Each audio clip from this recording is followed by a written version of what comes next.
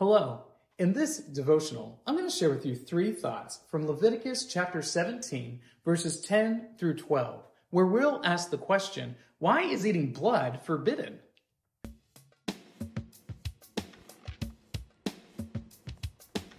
Leviticus chapter 17, 10 through 12 says, "If anyone of the house of Israel or of the strangers who sojourn among them eats any blood, I will set my face against that person who eats blood, and will cut him off from among his people.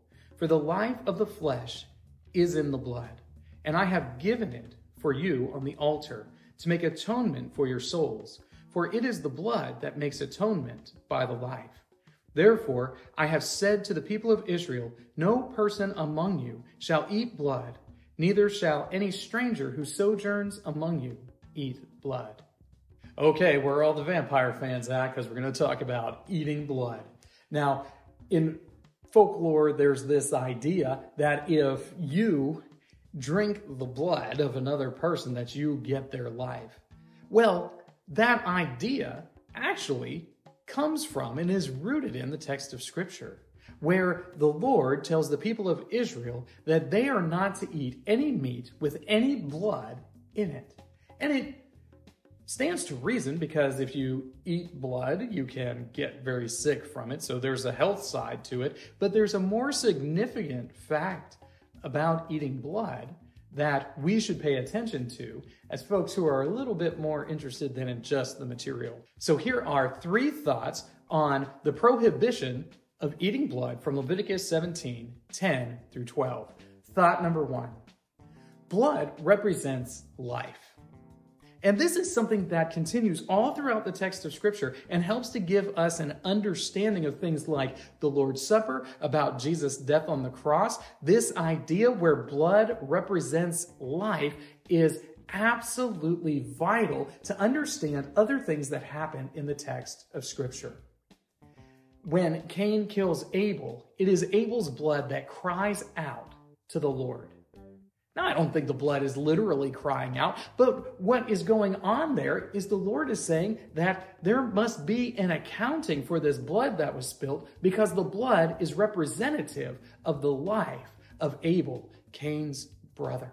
So we need to recognize when we're reading the text of Scripture that blood very often represents life. Thought number 2, blood is the means of atonement. When Israel is practicing their various sacrificial rites, it is the blood that gets taken and gets sprinkled on the altar that makes atonement for the people of Israel. It makes atonement for the altar, and it purifies all of these things. It is the blood, the shed blood of all of these creatures, that makes it possible for Israel, who is a sinful people, to go into the presence of God. So this blood becomes the means by which the Lord atones for us.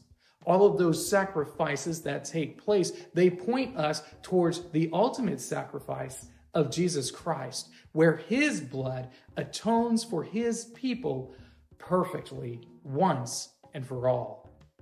Thought number 3, all life is precious.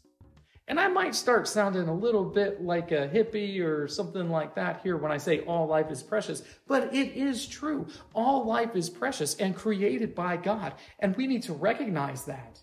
We need to appreciate it. When we have to kill an animal in order to eat meat, we should recognize the sacrifice that takes place there.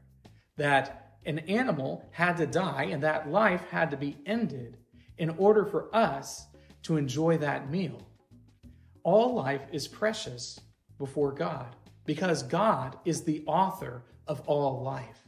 And we should take it only sparingly, because we recognize the great gift that life is. These 3 thoughts come to us from Leviticus chapters 16 through 18, which is the reading associated with this little lesson. If you'd like to read through the Bible with me, you can do so by joining the Facebook group Through the Bible, where we are reading the text of Scripture together.